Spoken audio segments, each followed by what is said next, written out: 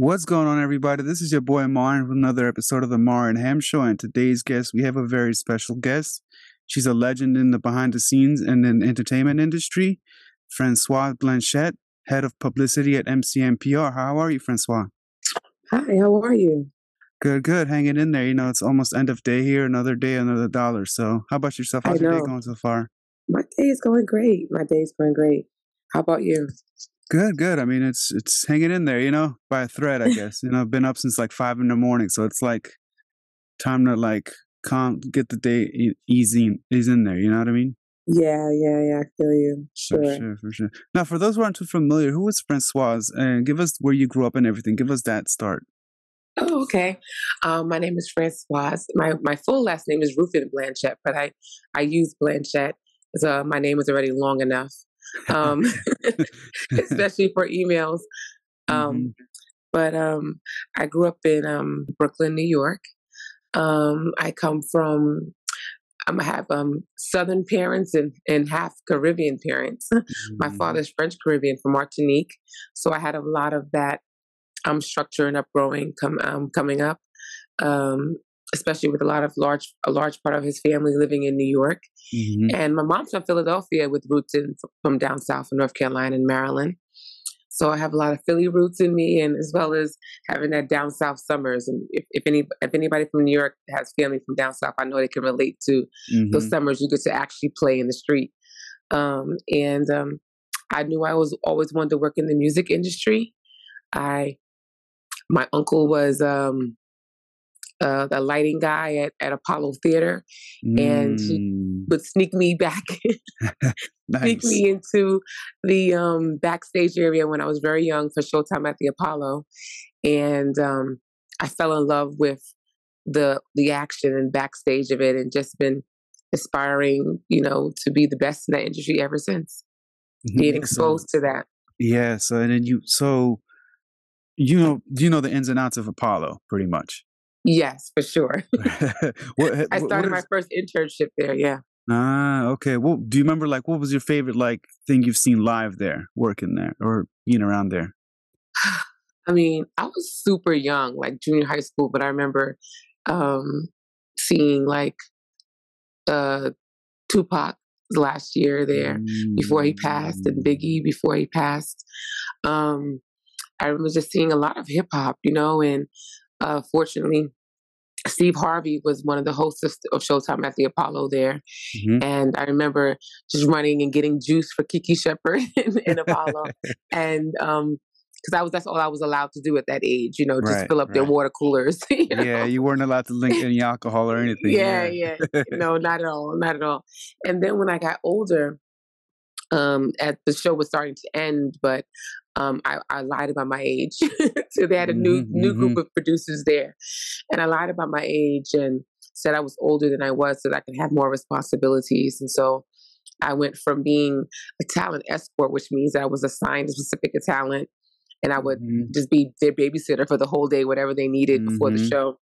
And then I ended up being a talent coordinator, which is like a big thing for me in high school. Right, yeah. So that's the time I got my freshman year of college when the show ended. And seeing my name in credits in high school was amazing, So you've had a lot of experience pretty much A like lot of experience and before my time. And I definitely yeah. lied about my age a lot to get certain opportunities, including even interning at Def Jam. It was so funny. Nice. Who was the executive at the time? Was it like Kevin Lyles? Who did you work under? At Def Jam? Yeah. Oh yes, it was Leora Cohen, Russell Mm. was there, Kevin Lyles. Um and it was amazing. I got to see Rockefeller turn Rock Nation Nice. blow up. Murder Inc. I got to see them like flourish. DMX and his label, I got to see them flourish. I got to see a lot of people start Mm. from, you know, when they were budgeting in their careers to being, megastars, and Okay. see the process. And I remember Def Jam when it was super small on Barrack Street, Mhm. and it was all hands on deck. And I got a lot of experience just being able to be in a smaller company at that time, and Mm. seeing how everybody just played a part in working together to make all Right. these artists amazing. I remember DMX, so like he went like triple platinum or double platinum with 2 albums in 1 year. It's crazy. And Yeah, I was so gonna say that's like peak Def Jam. You know what I mean? That's peak like Def Jam, yeah, yeah. peak It Def was Jam. so it was so funny when I finally went to college. My boss gave me a going away party, and they were like, "Oh my God, what company are you going to next?" I'm like, "I'm going to college." They were like, "Wait, I thought you worked here," because I would go to private school, and at private school, I would get out like 1, 2 o'clock, and I Hmm. would change my clothes every day and be there by like 2, 2:30, and stay till 8, 9 o'clock. My parents believed in my dream and would help me with getting home sometimes, whether it be with a taxi or picking me up or whatever, if I was there late. And so I put a lot of time in there every day working with artists, Yeah. and they didn't realize that I was still in high school. Yeah, that's crazy. I mean, But sometimes you had to do what you had to do, and you got that experience really early on, so it kind of prepared you for the industry later on, yeah, and kind of yeah, the who's and the whats and everything. And I've interviewed so many people from the Def Jam, especially during that peak era. Like Erica yeah, Montez was one of them. yes, mhm, Dina Marta was one of them. I can't remember, but they were all like they all were groomed within that specific that under Kevin Liles and Lyor yeah. Cohen and they would And tell me. even Julie Greenwald, she just got a Hmm. she was my boss's boss. My boss was Jazz Young. Shout out to her. She's teaching right now in the master's program at Howard University. But Hmm. she had everybody under her, and Julie Greenwald was her boss, and she was just honored at the Clive Davis. I'm like, I wonder if she Yep. remembers me. I was a little Yeah. pipsqueak. I was so shy and scared. I kept my head down with certain Hmm. people, but um, definitely saw a lot of people. Lenny S. Um, Yes. coming up, Kevin Liles coming up, Julie Greenwald, Irv Gotti. Crazy. Just a lot of Yeah. exposure at a young age, and Hmm. it taught me a lot, and definitely made sure that I wasn't lazy and had some Yeah. accountability for everything that I did. And shout out to Mhm. Rob Love because he gave me my first internship at Def Jam. I was a what do you call that? In-house street team, which I would Nice. the Okay. fold. I would put the posters and stuff together so the street team can go Hmm. outside and do their things, or I would make the flyers. And then one day I walked into Jazz office and I'm like, this is not really what I want to do. I want to work with you. And it was more marketing, product management. Yeah. And she was like, what do I do? And I explained to her. She's like, okay, start tomorrow. And I told Rob, and Rob Love is a legend as well. And he Yes. allowed me the opportunity to work with Jazz Young for years. Even when I was in college, I was their college rep. So anytime somebody came into the Massachusetts area, I would set up a meet and greet or book them for a concert in my local schools around in the Massachusetts area. So I kept it going through college, and it gave me a lot of opportunities. So I thank Def Jam a lot. Right. Yeah, I was gonna say you probably thank them for so many. Oof, that's crazy, especially the street team, and they were like the guerrilla marketing. That was Yeah, like right. They don't that have that was anymore. I think it's needed. People need to see. yeah, I mean, I think online street team is turned to online and yeah. working with social media and blogs. But I mean, people still hang out in the street. So Hmm. they still go to things. So to have that presence, I think I would love to bring that back, more of a Hmm. street team presence, and figure out, creative ways that are relevant to this time. Yeah, because I remember I think the last person that actually did it was DJ Khaled. He did like a street team thing, like for it's like 2 albums ago, and I felt like as a street team coming back, but he did it so like nobody really remembers it, but I remember it very because It he was did it so quick. impactful.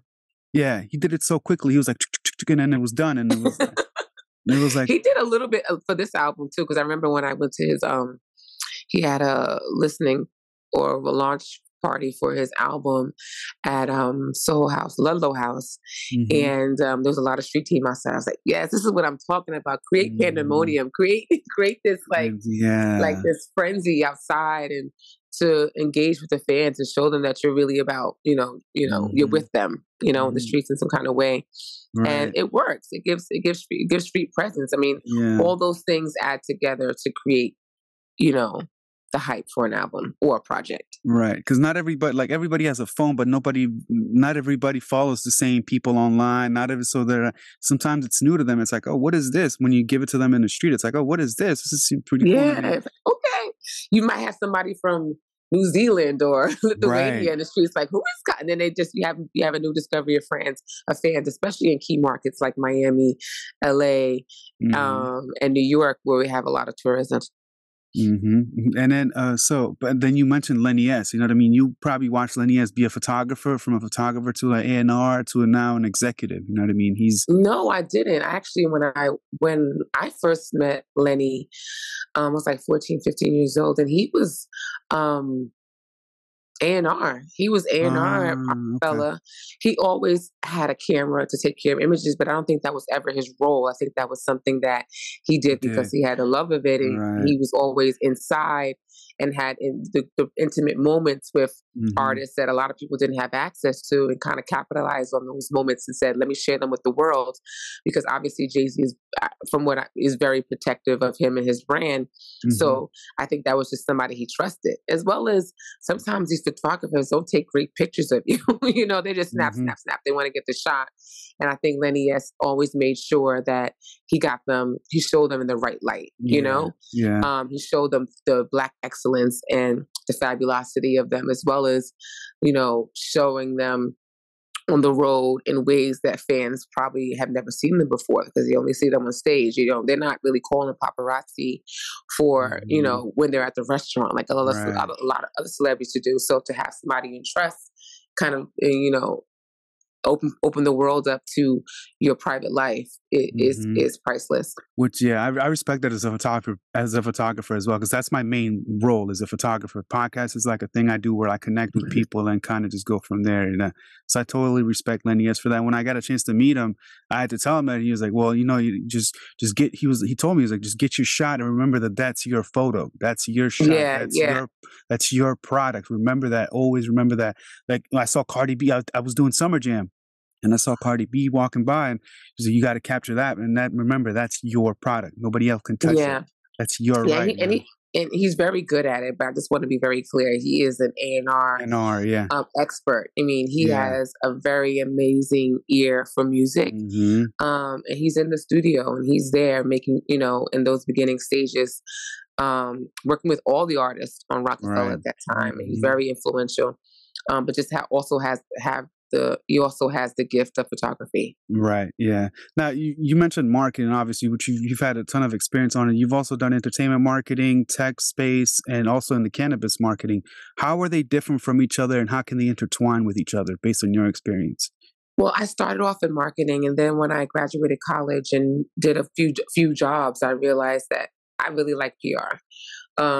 I started. I mean, when I first came out of college, I worked with Pfizer, and I did Hmm. event planning, so I had that experience. But then I went to Sony Corporation, and I worked for luxury marketing, and all they cared about was marketing. They just wanted to market to their consumers. And I'm like, Right. listen, we're doing some crazy dynamic events. Hmm. People need to know about this outside of your direct consumer because I think this can blow it up the brand more. And we launched like Spider-Man, um, PlayStation 3, and 4. We did a Hmm. lot of things there. And I'm like, we need to do that. So I had friends that were journalists coming up, and I would invite them to our events. And they started loving it, and it kind of let me be in charge of that. And I realized that I really have a really big love for publicity, but I have a passion, I have a know-how for marketing. And I think the difference between any of these things is what's your goal, Right.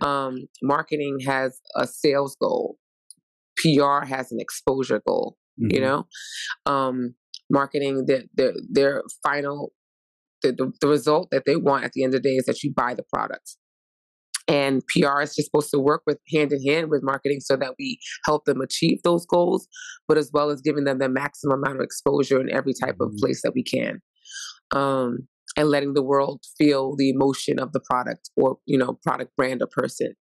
So we work hand in hand, but we're definitely different, even though sometimes it kind of intertwine. Intertwine, yeah, they intertwine like somewhat. Some because I remember, because I know when I always contact the manager to reach out to a client, they're always like, go to the PR company, go to their Yeah. PR, reach out to their PR. They're the ones that handle it. It's like I always get transferred to PR, and then I connect with the PR people, and they're like, okay, well, now let me confirm it with the manager. It's like they go back and forth.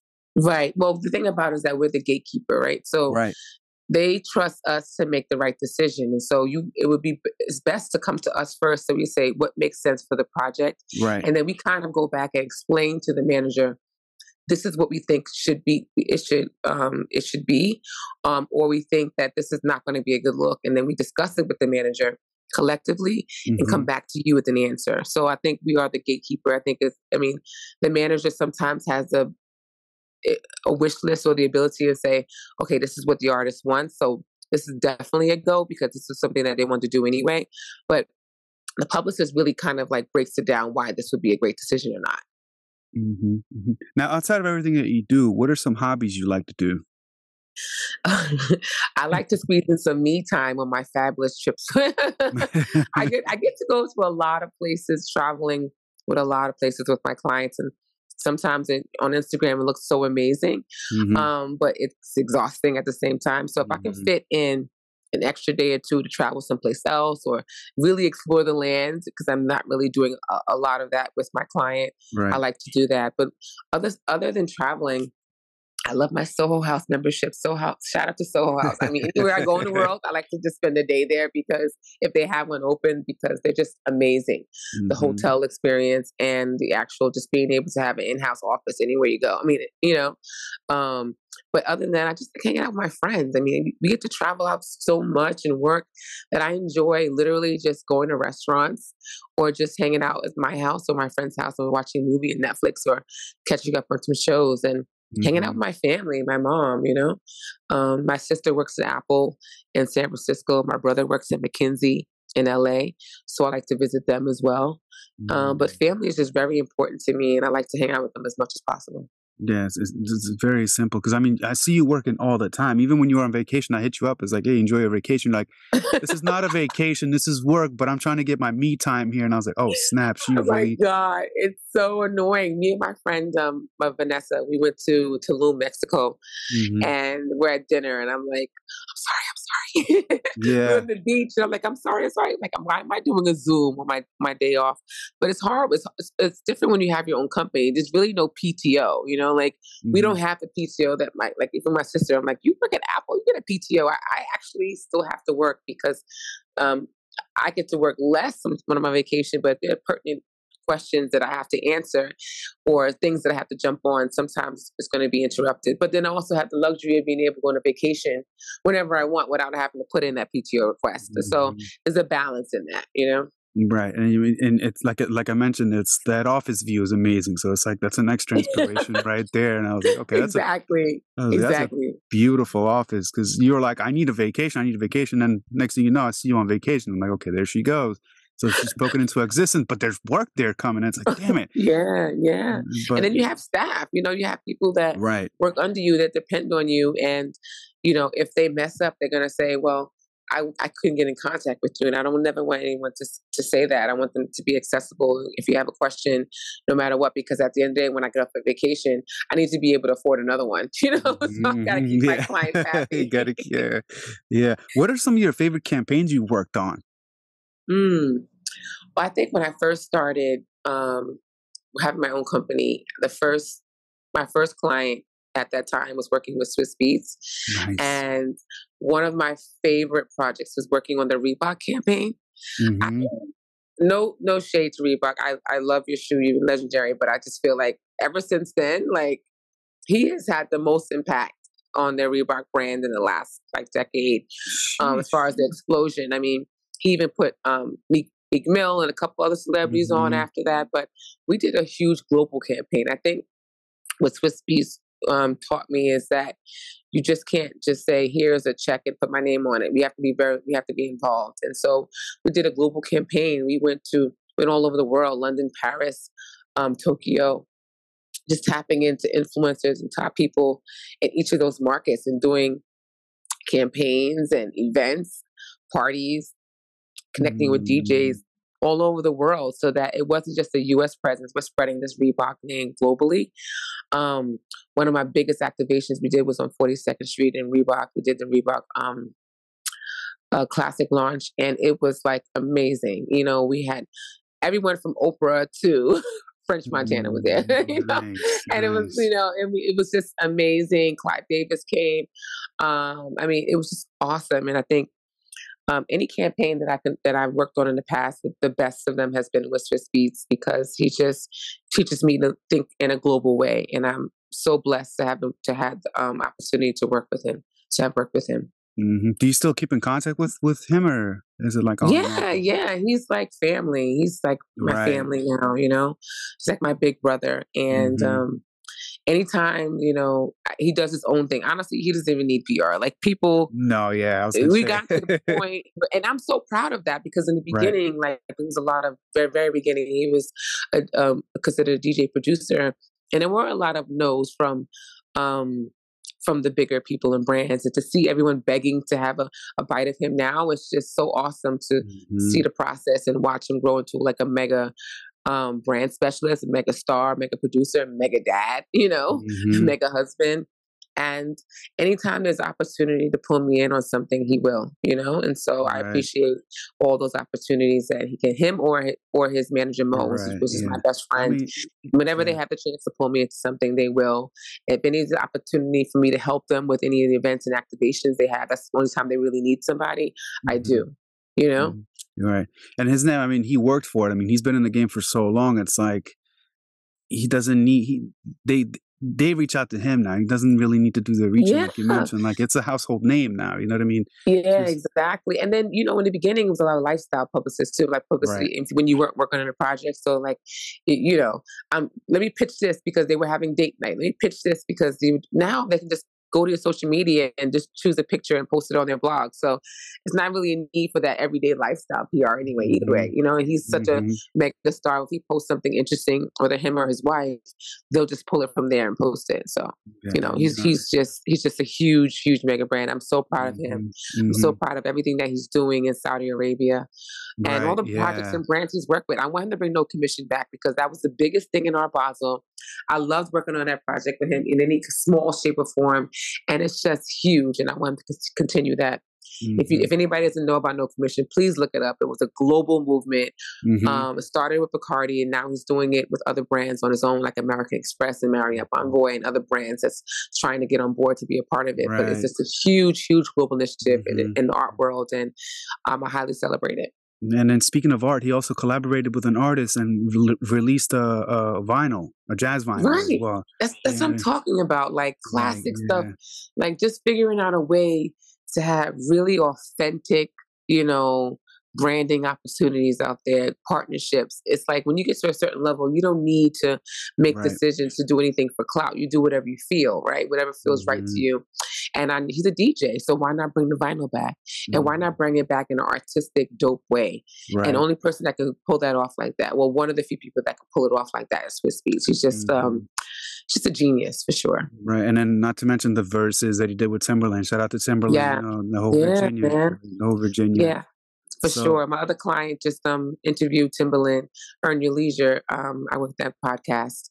And they mhm, just interviewed Timberland for United Masters partnership with Ally at Art Basel. And that was really, really amazing. I was gonna say, I was like, is Earn Your Leisure one of your clients? Because they're becoming a huge podcast. They're already huge, but they're like on another level right now. They're Yeah, I'm so excited. Like I've been working with them for I think about 6 months now, maybe mhm, 7. Um yeah, and right after their Atlanta conference, we started working together, and we did London, the Royal Albert Hall, and it was sold right, out. I mean, if I don't know if anybody is familiar with Royal Albert Hall in London, but it's pretty huge, mhm, and mhm, they sold it out. And we did press in the UK, mhm, BBC, and just all types of we did Spotify right, UK and all types of media out there to give them exposure. And I think now we're going to be doing Market Mondays. We just rolled out that tour, and we're going to do press around that as well. And before that, there was, I mean, after the Royal Albert Hall was MSG, and right, the right, keynote was kind of like, or the main speaker that they interviewed at that time was Floyd Mayweather, but then they had the Locks close it out, and mhm, Little C's joined at one stage. But they had all types of like, you know, brilliant men and women right, speaking on that stage, talking about real estate, finance, stocks, where you should be investing. And just to see the whole room full of Black and brown people mhm, just there with their notepad interested, and to see people's feedback about how they changed their lives and with their financial literacy and what they're spreading, and giving them information in a relatable way. It's just mind blowing. I can't wait for the Market Monday tour, which will be starting in actually next month in March, and going from London to Ghana. Right, yeah, and that's such a great podcast. I'm glad that something like that has come up, because there's so many podcasts out there that don't really have a meaning to it, but this podcast right here is just so much meaning, and so much knowledge, so much wisdom, so much. It's just a great overall podcast, and for you to be a part of it is amazing. And what I mean, and this is what I'm talking about, guys. Like, Francoise is the epitome of working hard and getting shit done. Thank you so much, and I hope to see more opportunities. Definitely look out for them on more TV opportunities and activations in a city near you. They just did, Good Morning America, Today Show, and Bloomberg, and it's going to do way more, and even come back to the shows that we've done before and give more expertise and more topics to discuss that are relevant to the time. Right, exactly. Now, if your life had a soundtrack, which 3 tracks would you pick? Oh, wow. What songs? What 3 songs would I pick? I would pick Rick Ross, Hustle. Nice. Okay. I would pick Jay-Z, Imaginary Players. Nice. Okay. Kept it Brooklyn. Okay. And I think the third one would be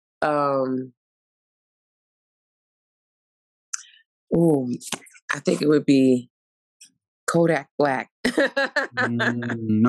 Kodak Black has a song. What is it called? Is it called Gremlin? Yeah.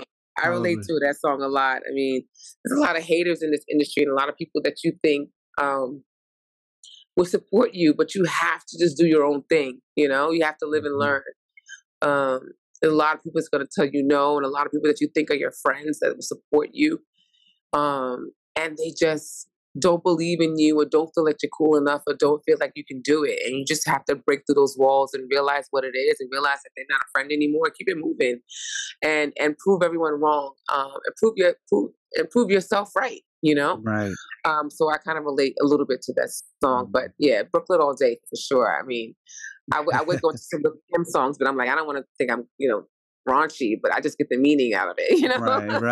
Right. So you went from Brooklyn to Florida like twice. You went right. Well, my favorite. Miami's one of my second favorite cities, in America. I want to explore more of America for sure, because I feel like I go so abroad. But as far as America, that's where you go. 2-hour flight. You're on the beach in nice weather, and you can just chill and relax for a week and hide out. And I definitely heard that New York accent when you said Rick Ross, and I was okay. Rick Ross, yeah. Rick Ross, okay, get out of here. There you go. Water, Brooklyn, water. Some water. Like, I love, because I used to live in New York, so I definitely and then people think I'm from New York because when I moved to America, I picked up hip hop, and it was New York hip hop. So I started speaking in New York slang, and they're like, "Are you from New York?" I'm like, "No, I'm not from New York. I'm from Europe." Like, don't worry about that. But like, my favorite rapper is Nas. You know what I mean? So it's like, I love Nas too. So it's like, you do the water, get out of here, get off me, like that. Just that, you know what I mean? But then dog, yeah, dog. Get on the train. Yeah, get on. I know. So we have a very distinctive. I mean, anywhere you go in the world, they're like, "Oh, you're from New York, right?" I'm like, "Yeah, we have a very distinctive accent." But New York is the city of hustle, the city of dreams, and I'm so proud to be to be from this state. I mean, I meet so many people that are like, "Where are you from?" And I'm like, "I'm from here," because there's so many people that move here that are not from here.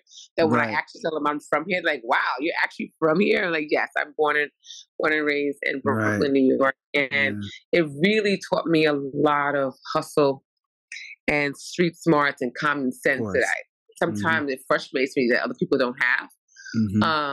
And it gives you this like super like drive and passion, because you just really want to make it, and it's expensive as hell to live here, but the strong survive, Right, exactly. I mean, and I always put it like this way: their attitude is third world mentality, but it's a third world mentality with money. Right. Right. That's the way I view New York. And my favorite people are from Brooklyn. Like I love Brooklyn people. Like they show mad love. It's like it's like Biggie said, you know what I mean? Spread love the Brooklyn way. Yeah, people have a really bad idea of what people from Brooklyn are. And I mean, we see so much that we mind our own business and we have straight faces Hmm. because there's just so much going on. You just learn your lessons, you know, your lessons. Right. Just find it. But if you actually say, "Hey," and ask a question, they're so willing to help you and they're so nice, you know? Like Hmm. I go to other places and you think they'll be so nice, but sometimes they're very rude to you. They don't want to help you. But New Yorkers, Yeah. if you actually stop them, they're like, okay, what's up? Make a left, make a right, go there. You know, they're saying their own way. Right. So Yeah. they're very helpful and nice people, but Cause obviously you got to watch out. You know, you right. can't Yeah. say hi to certain people because then they'll start following you. You know? Yeah. Yeah. You got to be careful with. Yeah. Yeah. Yeah, Definitely. Yeah. yeah. But when I first moved there, I asked this guy for directions, and he's like, "Well, if you look at the street, it says east, right?" I was like, "Yeah, I'm looking for 14th Street West." He's like, "Well, if it's this is east, what do you think west is?" I was like, I don't fucking know. Like, that's why I'm asking you." And that taught me. Somebody else said in New York, you have to use common sense. Yeah, yeah. Common sense. A lot of common sense. And sometimes you think it wouldn't be common sense, but it's common sense for us, you know? Yeah. Um, but once you get a hang of it, it's Once, just yeah, a nice place, you know? I mean, yeah. um, we have our issues like every other Mhm, city, but mhm. it's a vibe. Right, exactly. You learn that the weekends is a bad time to ride the trains because they're doing construction. Yes. You learn so many different things, and so you got to pick your choices. Like the F train is running on the E line. Like, what the fuck is the F train running on the E line for? Like, Always. Since I you was know? little, it's been happening that way. I'm like, have you not fixed it since I was a little girl? The same track line being fixed on the weekend, and why do I not see a difference? Right, And you should be exactly, using this time to clean the trains, not just fix it on exactly, the side. You know. exactly. What's the best advice you can give overall, from somebody that's trying to enter the realm like you did in the industry? I definitely, I definitely suggest an internship. I think people always think that they know what they want to do, but I think being an intern and learning from the ground up um, is really a good way to figure out where you want to be.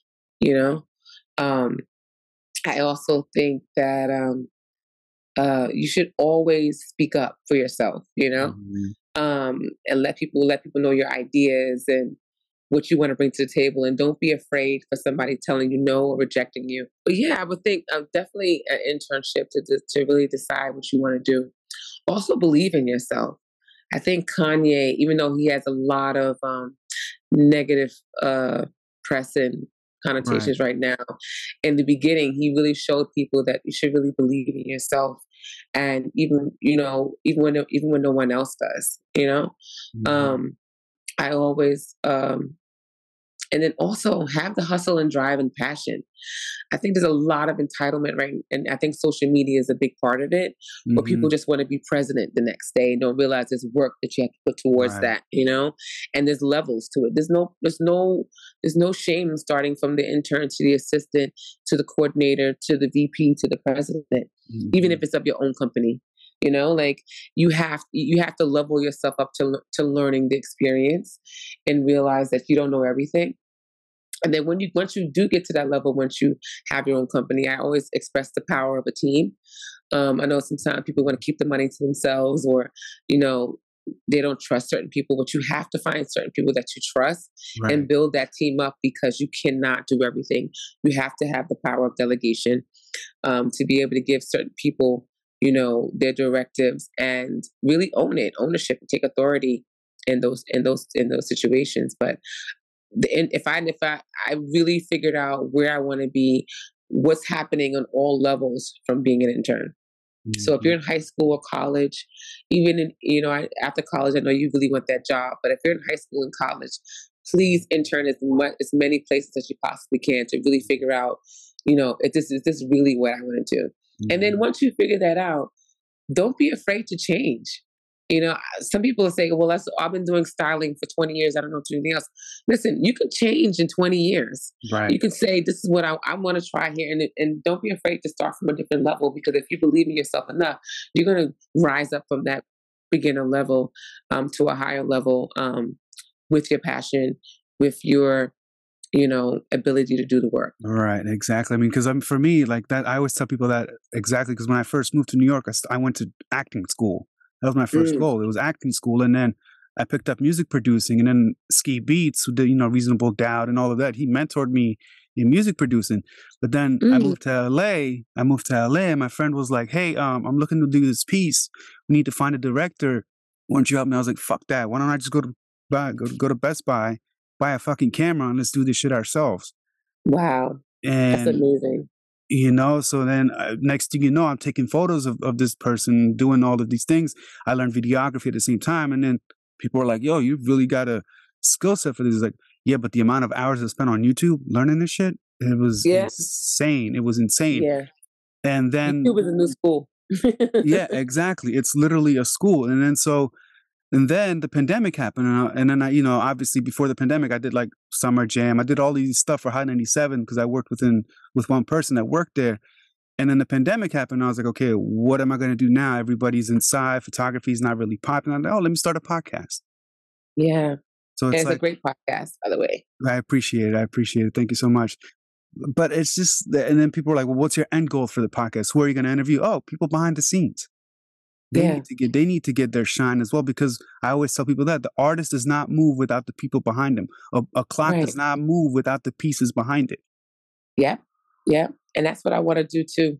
That's one of my goals this year, is to highlight people behind the scenes, but not behind, but I mean, there's so many people behind the scenes you can highlight, but I really want to emphasis on publicists, because we do a lot of the work and we don't get a lot of the praise. And I really want to just give my PR family their flowers, and show them that they are acknowledged for certain things that they do. I mean, a lot of the marketing and advertising, Ad Age and all those things celebrate you, but publicists are really the people who are pushing and giving you brand awareness out there, outside of the marketing. And it's a big part of, your push for your success. And people just don't recognize them. They just think that, there are people that pop up in events and have party, but they don't realize how much begging they had to do to get that article up, or, the frustrations of working with certain artists and working with media at the same time, and really pushing. And sometimes you might think an artist or a product or a brand is big, but then the media doesn't get it, and you have to keep pushing and keep pitching the stories for you to finally get that one hit. Exactly. It's a lot of work behind the scenes, especially putting an activation together, putting a press speak together, getting personalities together, and then on top of that, internationally, like when my clients travel internationally, I'm also looking for the press there, as well as bringing back the press release and exposure to the U.S. So it's a lot of work, Even when I was in Bangkok, I was worked with my cannabis client Gumbo, which I'm so proud of them as well. They had a partnership with Cookies. I'm doing things during the day, but there's 12-hour difference. So 8:00 or 9:00 when we finally get in the house or in your hotel room, it's about to be prime time in New York. And so I have to keep working throughout the night with no sleep, making sure that my US clients are taken care of at the same time. So it's a lot of work. It's a lot of work. You got to respect PR people. I mean, I respect them so much. I mean, like when I use IMDb Pro to connect with a lot of people. I go to IMDb Pro, and I always go to the publicist section. And if they don't have one client ready, they're like, "Hey, but would you like to interview this person?" Yeah. Yeah. They're always pushing somebody. It's always good to have that. It's always good to have, like, sometimes it's really good to have like one big artist, because you can use that as, the people use that as leverage, They say, okay, they'll contact you for that one. And if it doesn't work, you have other artists under you that might fit, And they're also familiar with what you're interviewing. Like, okay, if this, because I interviewed Moby, you know what I mean? The legendary Moby, I interviewed him. Wow. And then next thing you know, the same PR person that covers Moby also used to covered Angela Lewis from Snowfall. Wow. But it led me to Angela Lewis. Like, they pitched me Angela Lewis for Cliché Magazine when I used to work for them, but I didn't really realize who Angela Lewis was. And then I started my podcast. I started watching Snowfall. I was like, oh, wow, snap, I missed an opportunity there. But I have a podcast, though. And they're like, Angela Lewis is not available, but would you like to interview Moby? Wow. I was like, that's amazing. I was like, okay, cool. And then that's when I realized the power of PR. It's a lot, and I'm always explaining to my family, my life is not a party. It's just social media. That's one snapshot from the party, but you don't understand that the AV was wrong and tech thing, and the DJ came late, and then we had the sponsors pulled out last minute. We had to pull another Hmm. sponsor in 24 hours, and oh shoot, my client just missed his flight. Now I got to figure out a way for him to get here in time, and there's Right. so many hiccups and things that are happening. Yeah. Um, Behind the scenes to make those great moments. And Hmm. people don't realize the work. They just come in and see the glitz and glamour of Exactly. it, and they realize, oh, Exactly. this just happened. No, this is a lot of work we put into this. Hmm. Whether it was Hmm. 3-6 months planning, or whether it was we did, or an artist just said, "Can you do a party for me in 48 hours?" and we had to whip it together. Hmm. So I think both of those things. And not to mention the PR crisis. When there's a crisis going on, I mean, Jesus Christ, I'm Oh my God, yeah, those things happen. We don't like to mention them because we don't want to put our clients under the bus, but right. yeah, throw them under the bus. But yeah, for sure, there are definitely crisis moments that we have to Hmm. manage. Hmm. It always happens. Sometimes they turn into good things. Sometimes it just gets worse. But you have to be there for the client and kind of guide them to the right direction. Sometimes they don't Hmm. listen. They want to do things their own way, but you're definitely there to give them advice. And then once we agree on what that tactic should be, we have to definitely follow Right. through and Go implement go it go go to make from sure there. that our client looks good Yeah. at the end of the day. What are some new tools? Like, because obviously, PR has changed, marketing has changed with all of, and what are some brand new tools and updated tools a PR person can use in today's world? What do you mean by tools? Like to promote an artist, to beside like we have social media and everything, but what are some like other tools like, or is it Well, all the for same? yeah, I mean, some of it's all the same. Like obviously, traditional media is always great, but sometimes people don't read, and sometimes people don't watch TV. So social Hmm. media is definitely a big tool. But just like this, I mean, I think what when I first started with Gumbo, we were doing like press. We did Forbes, we did Black Enterprise. And I'm like, we need to hit the streets. We need to speak to the people who actually Right. smoke. So I think what's been really good is what you're doing right now is podcasting. Like Hmm. podcasts have been a really big way to have an organic conversation with somebody, get to know somebody in a different way than you normally have. Some people just think, oh, that's just a smoke guy. They just have weed, but they don't realize the dynamics that are involved in it, whether it's the humanistic things or, personal, or it Right. could be business tactics, or it can just be what we do on the street. I think every Hmm. podcast offers a different focus, and we kind of latch onto that focus and say, this is a part of the story we're going to give to this person. And people fall in love with just knowing you, you know, Hmm. outside of just what your brand does. And they become loyal that way. Right. Like I love Alexis, so I'm going to buy into everything that she does. And I think Rihanna had that effect. Like, I love her. She's done some human things. I don't think it was podcast at that point, but I think when Instagram was very big and at the beginning was very big and flourishing, she showed us her personal side on Instagram. People started falling in love with her. Like, oh my God, she's so real. She's like my sister. She's like my friend. Oh my God, that's like my homegirl. And people fall in love with that aspect of it. They want to buy into your brand. So now it makes it easier for you to sell lipstick and hair and everything Right. else because, they like your style. They like how you hang out in a person on your off days, and they just want to support anything you do.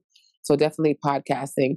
But when I was going over some press things with a good friend of mine, Amber, who manages Dream Doll, we were talking about PR and how it's changed, and it really is about moments.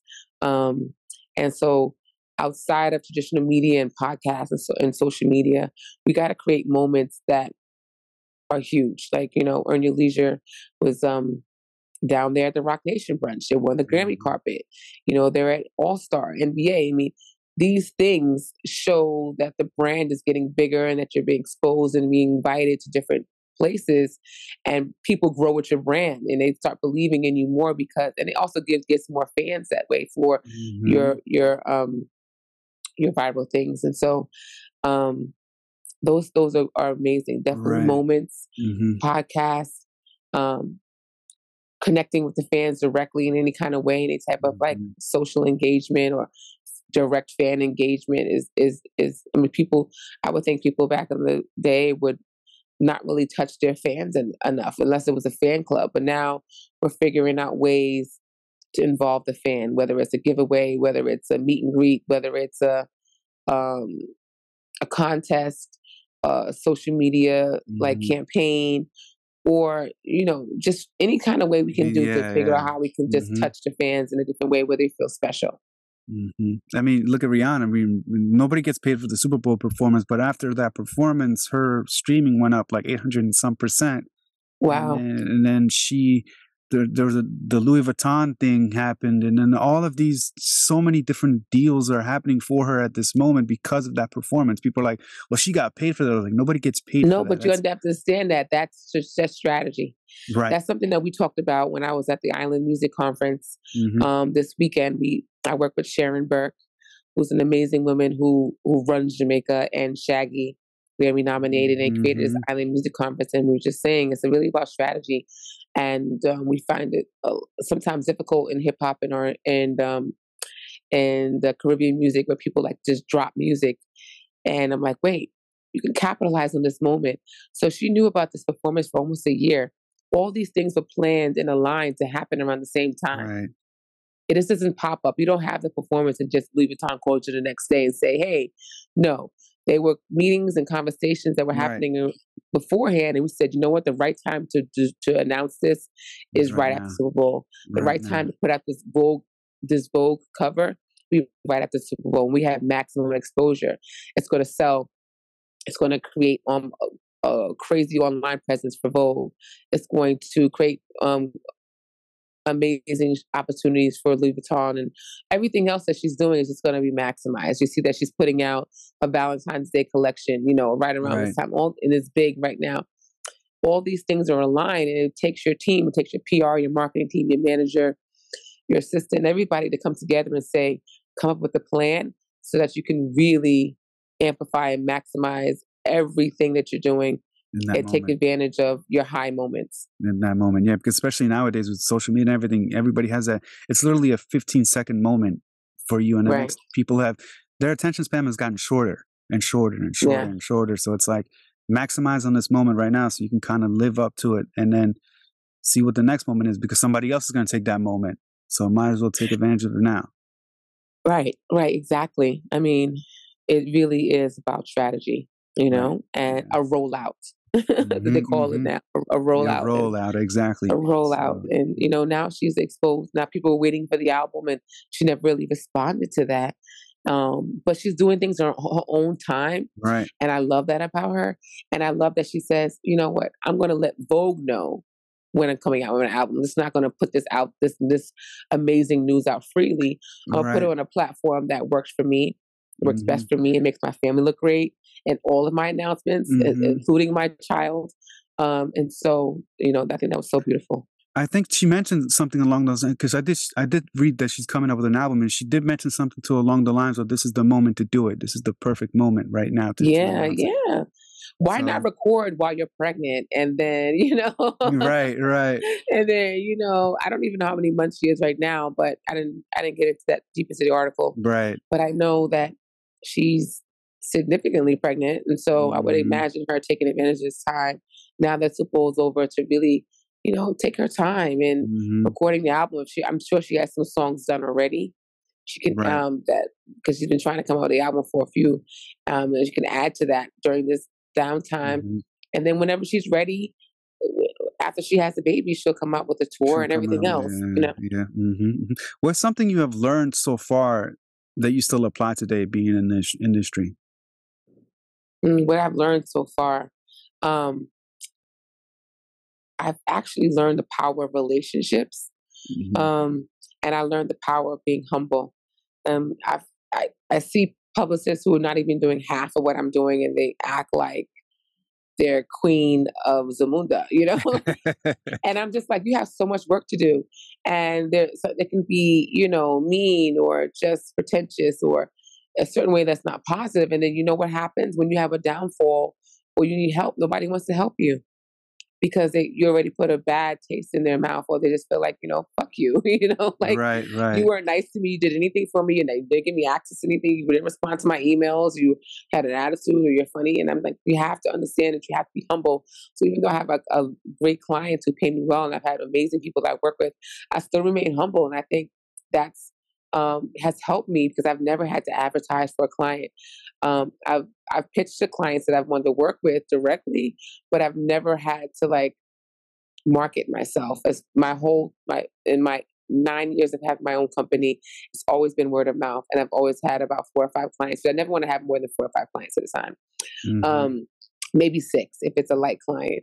Right. But I've realized that, and I realized the power of relationships, and also knowing that you can't just be in one box. I mean, your clients now are going into all different types of side hustles and Hmm. second brand opportunities, whether it be tech, whether it be beauty, business, um, uh, heads of labels, and all those things. And you have to have contacts in all those type of media outlets and genres to be able to give your client that exposure. If Hmm. you just do music, when it's time for them to say, I want to boss up and do this, they're going to find another publicist. So it's not only you have to know the person at Complex and Fader and Right. Billboard, but you also have to know the person at Forbes, TechCrunch, you know, Hmm. uh, Bloomberg, and all those other outlets that kind of help expose whatever initiative they're going to be doing. I mean, Hmm. when I worked with Neo was with his app Bloom, and that's something outside of music. And if I didn't have music plus tech expertise, I wouldn't have been able to secure that Right. client. Hmm. So You would have boxed yourself in I would have boxed myself in. And so when easily. people say, "Are you a music publicist?" I'm like, "No, I'm a publicist, and I have expertise in Right. a plethora of genres. And even if you go anywhere around the world, I'm so fortunate that power relationships through my travels, I've gained friends everywhere. So that if I need exposure for my clients, I could tap into them, as well as just figure out who's there and really do the research and contact them, and then also um, start a relationship with them. So when another client goes into that area, I already have that contact. Hmm. So anybody that comes to London or Paris or Berlin or Tokyo or even Bangkok now, I already know press there. So I can just tap into them, and they can actually help me reach out to other people that in other Exactly. media that I might not have access Hmm. to. So power relationships and being humble is definitely something that I started out with, and I'm going to end with.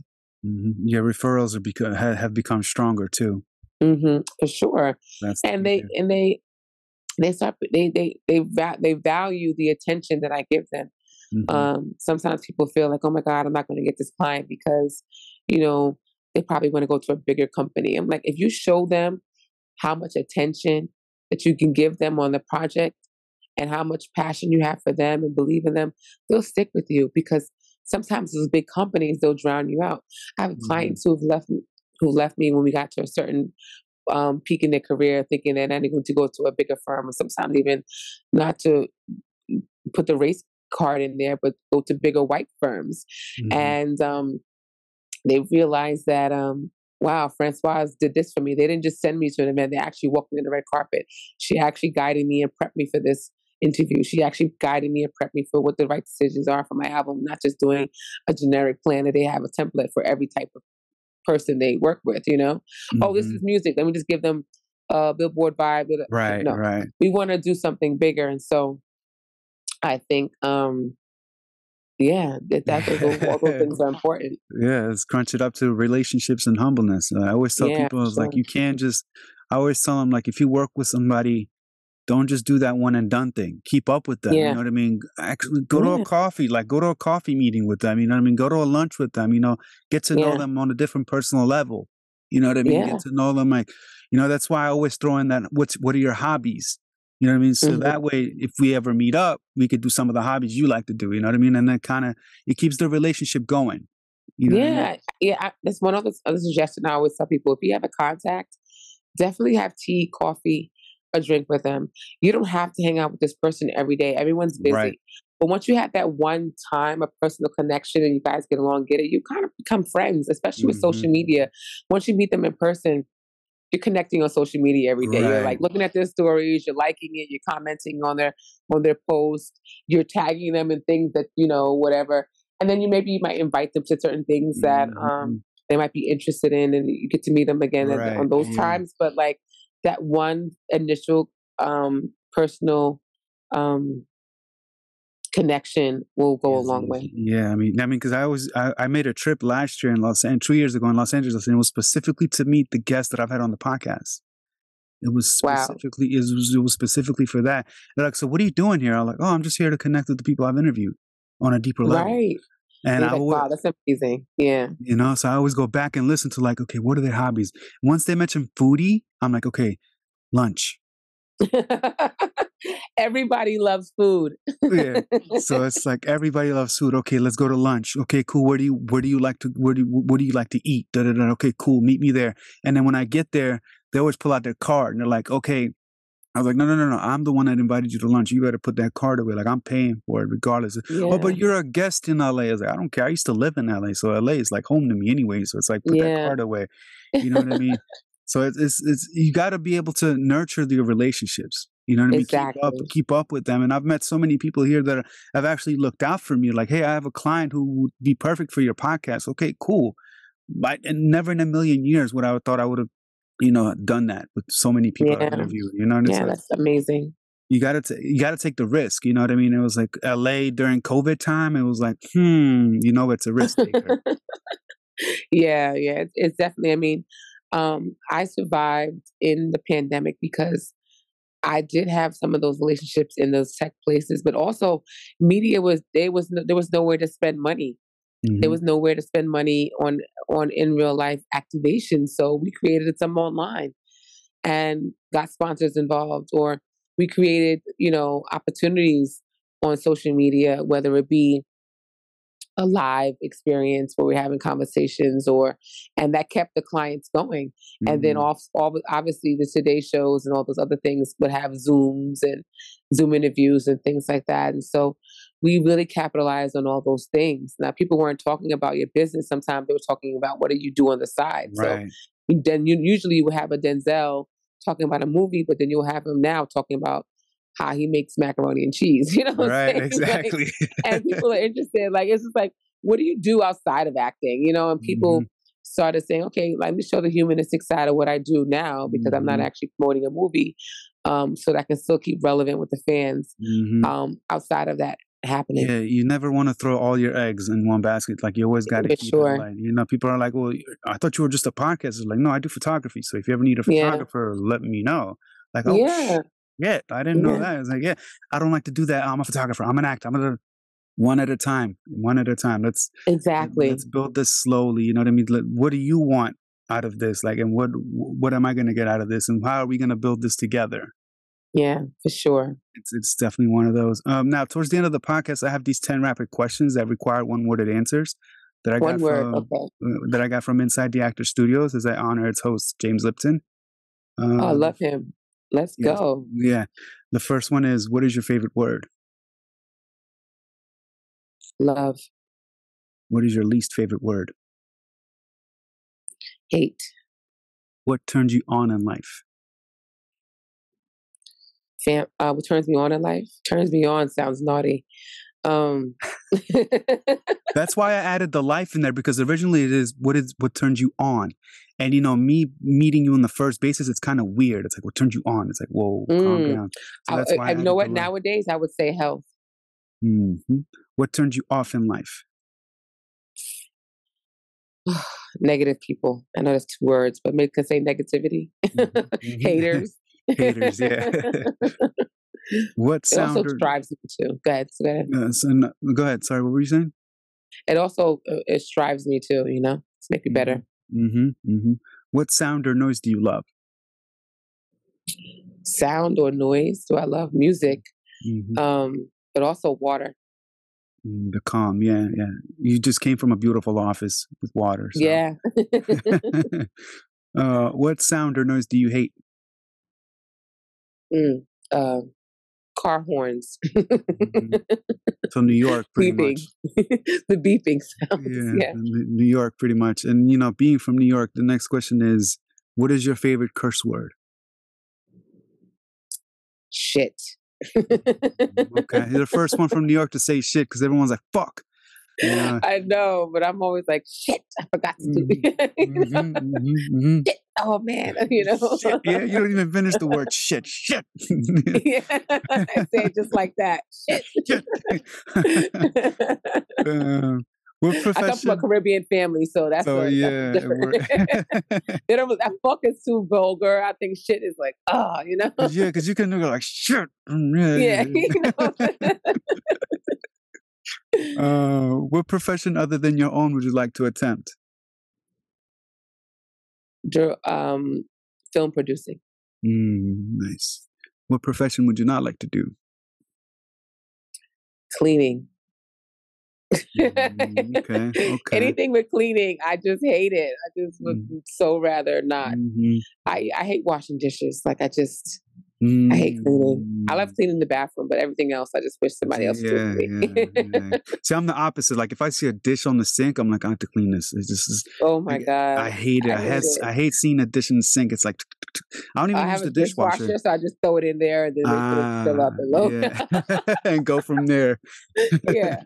And the last one is, if heaven exists, what would you like to hear God say when you arrive at the pearly gates? Proud of you. Any last words you'd like to give to the people? Any shout outs? And where can they follow you on the social? You can follow me on Instagram at PR Francoise, PRFRANCOISE, and on Twitter, Francoise PR, FRANCOISE PR. And my advice is to live your life to the fullest. Do whatever you want to do. Follow your gut. Have love for your family. Show compassion. Be humble. Give to charity. Travel the world. Don't be afraid. Shoot for your dreams. And my favorite thing is, my favorite person in the world, Swizz Beatz, says, sky is not the limit, it's just a view. There you go. All right, guys. Za, za, za. Za, za, za. Za, za, za. Zone, zone, zone. Zone, zone, zone. Zone, zone, zone. All right, guys. And also, I would love to say a special shout out and thank you to one of my great friends, Monique Blake, who is the manager of Swizz Beatz, who has been very supportive to me in my career, and who's also given me a lot of opportunities and recommendations in life. And it's very rare for you to have friends like that. And I just appreciate her so much. And she's been a rock on a personal level and business. And I want to give her flowers for all the doors and opportunities she's given to me. Yes, shout out to Monique. She's definitely a legend. Definitely. Yes, a legend. Yes. Definitely. She's definitely like a behind the scenes lady. And yeah. And Jazz Young at Howard University, HBCU, for giving me that first thing at Def Jam, or second thing at Def Jam that showed me the light. But yeah, Monique, as for my last over a decade, she's been there for me, and I definitely love her and want to give her flowers. All right, guys, this is another episode of the Mar and Ham Show featuring Francoise Blanchette. Peace. Yes. Peace. Have a great day, guys.